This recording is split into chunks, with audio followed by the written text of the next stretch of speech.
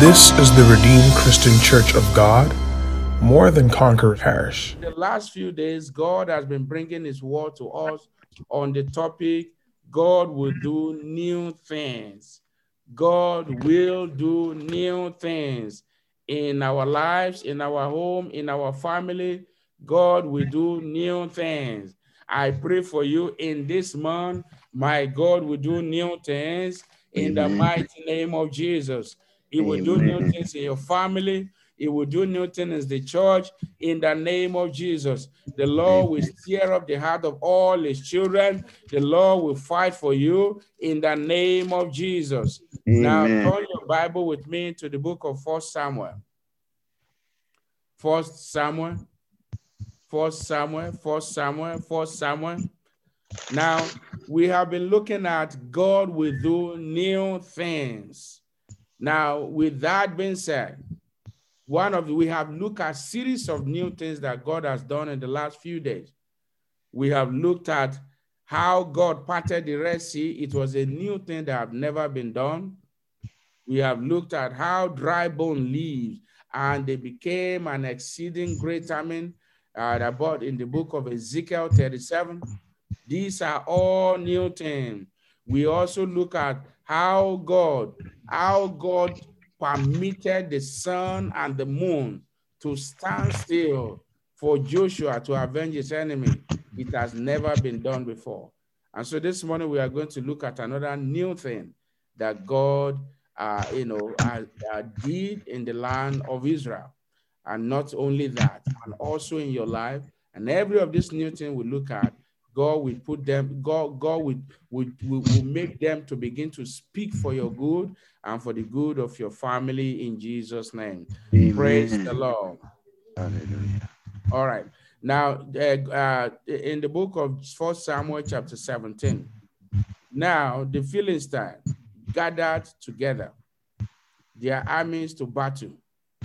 Anything that may gather together this morning to battle or to fight you and your household, the Lord will deliver you from them all, and you are victorious over them in Jesus' name.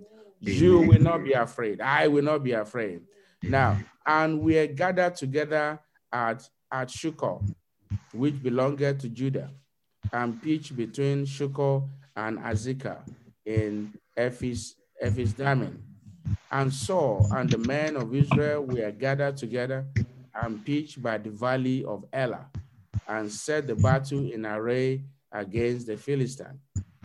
And the Philistines stood on a mountain on one side, and Israel stood on a mountain on the other side, and there was valley between them.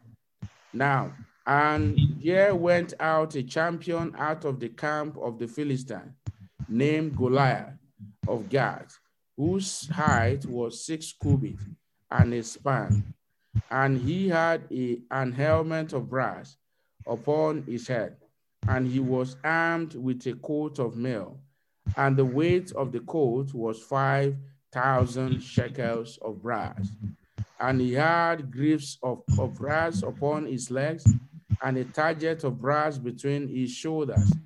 And the staff of his spear was like a weaver beam, and his spear's head weighed 600 shekels of iron. And one bearing a sheet went before him. And he stood and cried unto the armies of Israel, and said unto them, why are ye come out to set your battle in array? Am not I a Philistine? Ye and ye servant to Saul. Choose you a man for you, and let him come down to me. Now, if he be able to fight with me and kill me, then we will be your servant. But if I prevail against him and kill him, then shall ye be our servant. You will not be a servant to the enemy. God will not leave you at the mercy of the enemy. Amen. In the mighty name of Jesus. Amen. Now, he went on to say, and the Philistines said, I defy the armies of Israel this day. Give me a man that we may fight together. When Saul and all the Israel heard the words of the Philistines, they were dismayed and greatly afraid. Now, that is one part of it. So what is the new thing that God wants to do? The new thing that God wants to do in this case was that God wants to bring down the head of Goliath by using a young boy, a 17-year-old boy. Now, this story, the situation reveals so many things. It reveals that this is a national disgrace because the armies of Israel were already scared. They were already afraid. Their leader, King Saul, was also of no help. The armies, none of the armies were bold to confront the situation before them. And so they were all fidgeting and, looking for safety. Now, but something happened. Normally when nations fight with each other, there is not that one man will rise up and say he's going to represent the nation. This was a unique case. That, if you look at the history of the history of the Bible or event that has happened in the past, we hear nations fight, but not like one king will say, okay, the king of Israel and the king of Syria, only the kings will fight themselves. No, it is not like that. It is everybody, so people colliding after each other. But then this one was a unique case because God wanted to do something. This was a case where Goliath, and the Bible describes how big this man was. He was 6 foot tall. There was somebody carrying the, sheet before him. The Bible describes how iron were upon, between his shoulders and his feet, his chest, the iron that covers, and so many other descriptions. So this man decided to represent the entire Philistine. So the question is, who then will represent Israel? Ideally, the man that should represent Israel will be King Saul, because all the Philistines was asking for was just one man to fight against them. But there was none, because King Saul himself, he has lost the battle. I pray for you this morning, you will not lose your touch with God. Amen. When God departs from the life of a man or a woman, then that man begins to lose battles, both physically and spiritually. I pray in this month, my God will not depart from you. You will not lose battles in the name of Jesus. Praise the Lord. Now, but then, as this man began, so we saw that the situation now at this point was one, a national disgrace. It was a national disgrace to the people of Israel. The entire nation was put to ridicule by just one man. Number two, we could see here is that, the name of God was at stake. It was like a battle between the God, the Almighty God, with capital G, and the gods. So it was not just, the battle wasn't just about Israel and the Philistine fighting. It's beyond that. Now, so it was a battle between, it's like saying battle between good and evil. It was a battle between the Almighty God and all the gods of the Philistines. And Philistines are known to be people who had a lot of gods. They had so many gods, the small gods. Now, then number three, it was the defilement of the armies of Israel. Number four, this situation reveals bondage. It reveals fear. Number five, it reveals bondage, it reveals fear, because when the army of a nation is captured, the entire nation is captured. The army is like a defense system. Brothers and sisters, fathers, you are like a defense system to your family. Don't allow the enemy to break the defense system. The armies were a defense to the entire nation of Israel. but they have been defiled. Mother, you are like a defense system in your home. Don't allow the enemy to break into, your system. As a church, we are a defense system to the society. And that's why we cannot afford to be lackadaisical. We cannot afford to be lukewarm. We cannot afford to just do things anyhow. We must come closer to God because we are defense mechanism against evil in the land. But then, when the people that should rise up and defend, they were all hiding because of fear. And so we move to the next part, and that was where the Bible tells us something. And when Saul, verse 11, when Saul and all Israel heard those words of the Philistines, they were dismayed and greatly afraid. And now David was the son of that Ephrathite of Bethlehem, Judah, whose name was Jesse, and he had 8 sons. And the man went among men for an old man in the days of Saul. And the 3 eldest sons of Jesse went and followed Saul to the battle. And the names of his 3 sons that went to the battle were Ela, the firstborn, the next unto him, Abinadab, and the third Shammah. David was the youngest, and the 3 elders followed Saul. Now, see, it is down. This story is very broad. But in this first day of the month that God has promised to comfort you, something happened that will bring deliverance, which was a new thing. If you check the entire history of the Bible, or what God has done that were documented in the Bible, it has never been done that God brought deliverance to a whole nation. And I mean, fighting. His own case was quite different from that of Joseph. This was a small boy standing up to take upon himself the ridicule of God, to take upon himself the ridicule of the armies of Israel, to take upon himself the reproach of Israel of a boy of 17-year-old. So David, the Lord raised David up because he wanted to do new things that will be recorded.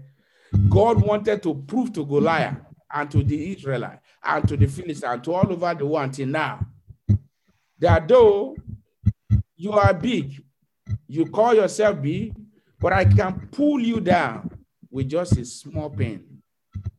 And so God didn't need entire army. He didn't need somebody who was as tall as Goliath to achieve his purpose. He wanted to do something new by bringing out a small boy called David. Another funny thing about this is that David had no experience. He was not trained. He wasn't an army. He was a shepherd. Shepherd, they only look after sheep. He doesn't know how to shoot arrow. And so, there are a lot of things David wasn't supposed to even be part of this case, but because God wanted to do something new. Now, come with me to verse 36. Verse 35. And I went out after him. This was now David recounting his own experience. In this month, recount the goodness of the Lord. Take this first day and recount the goodness of the Lord. Then you will see God doing new things for the rest of the month. Even if you didn't ask anything from God today and just say, Lord, I thank you for your mercy that kept me alive. I thank you for my household. I thank you for your church. I thank you for our nation. I thank you for that we have food to eat. I thank you for your word you are sending unto us. I thank you for the revival hour. I thank you for my brothers in the faith. I thank you for my sisters in the faith. You see, take today and recount all the goodness of the Lord and then see the salvation of the Lord in this month. Now, David said, and I went after him and smote him and deliver it out of his mouth. And when he arose against me, I caught him by his beard and smote him and slew him.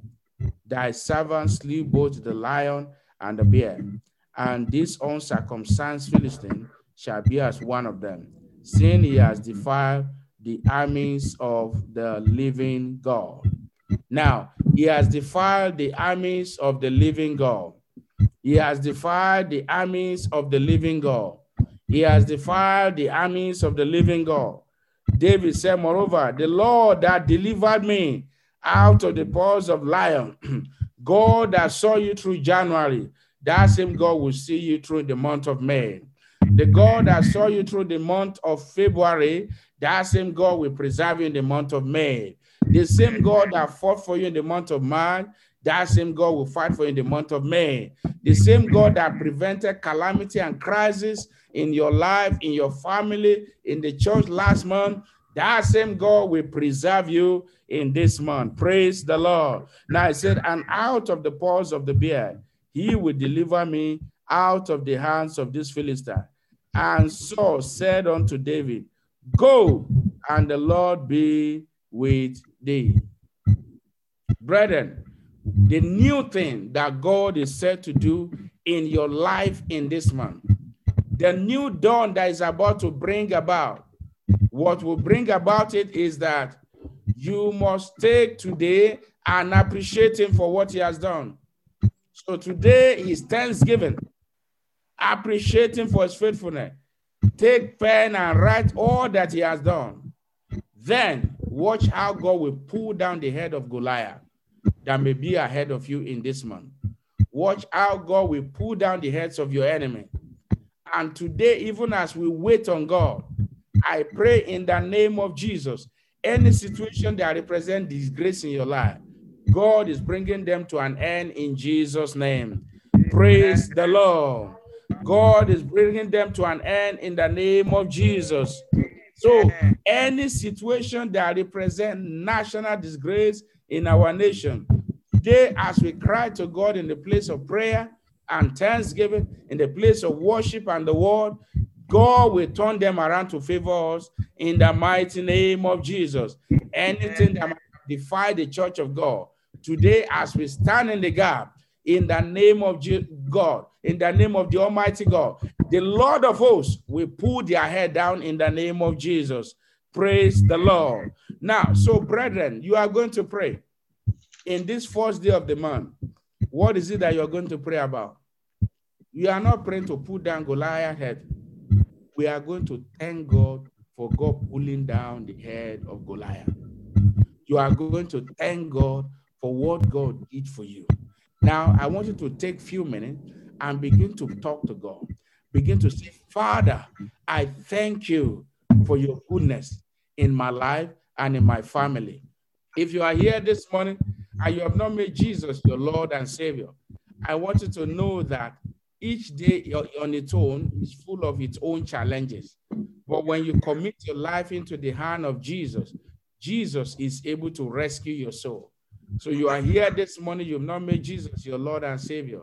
I want you to open your mouth this morning and open up your heart and repeat after me and say, Lord Jesus, I thank you for dying for me. Today, I accept you as my Lord and Savior. Forgive me my sins. Write my name in the book of life. Today, I accept you with the whole of my heart.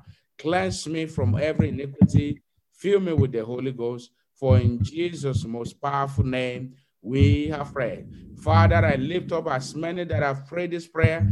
I pray, Lord, forgive them their sins. Write their name in the book of life. For in Jesus' most powerful name, we have prayed. Everything that you are trusting God for in this month, are you trusting God for job placement? Are you trusting God to embark on the mission project? Are you trusting God even for open doors? Are you trusting God for you to be closely drawn to him? Are you trusting God for revival? Whatever glorious thing you are trusting God for, they are granted unto you in Jesus' name. Father, we give you all the praise. Thank you for sending your word unto us this morning. For in Jesus' mighty name we have prayed.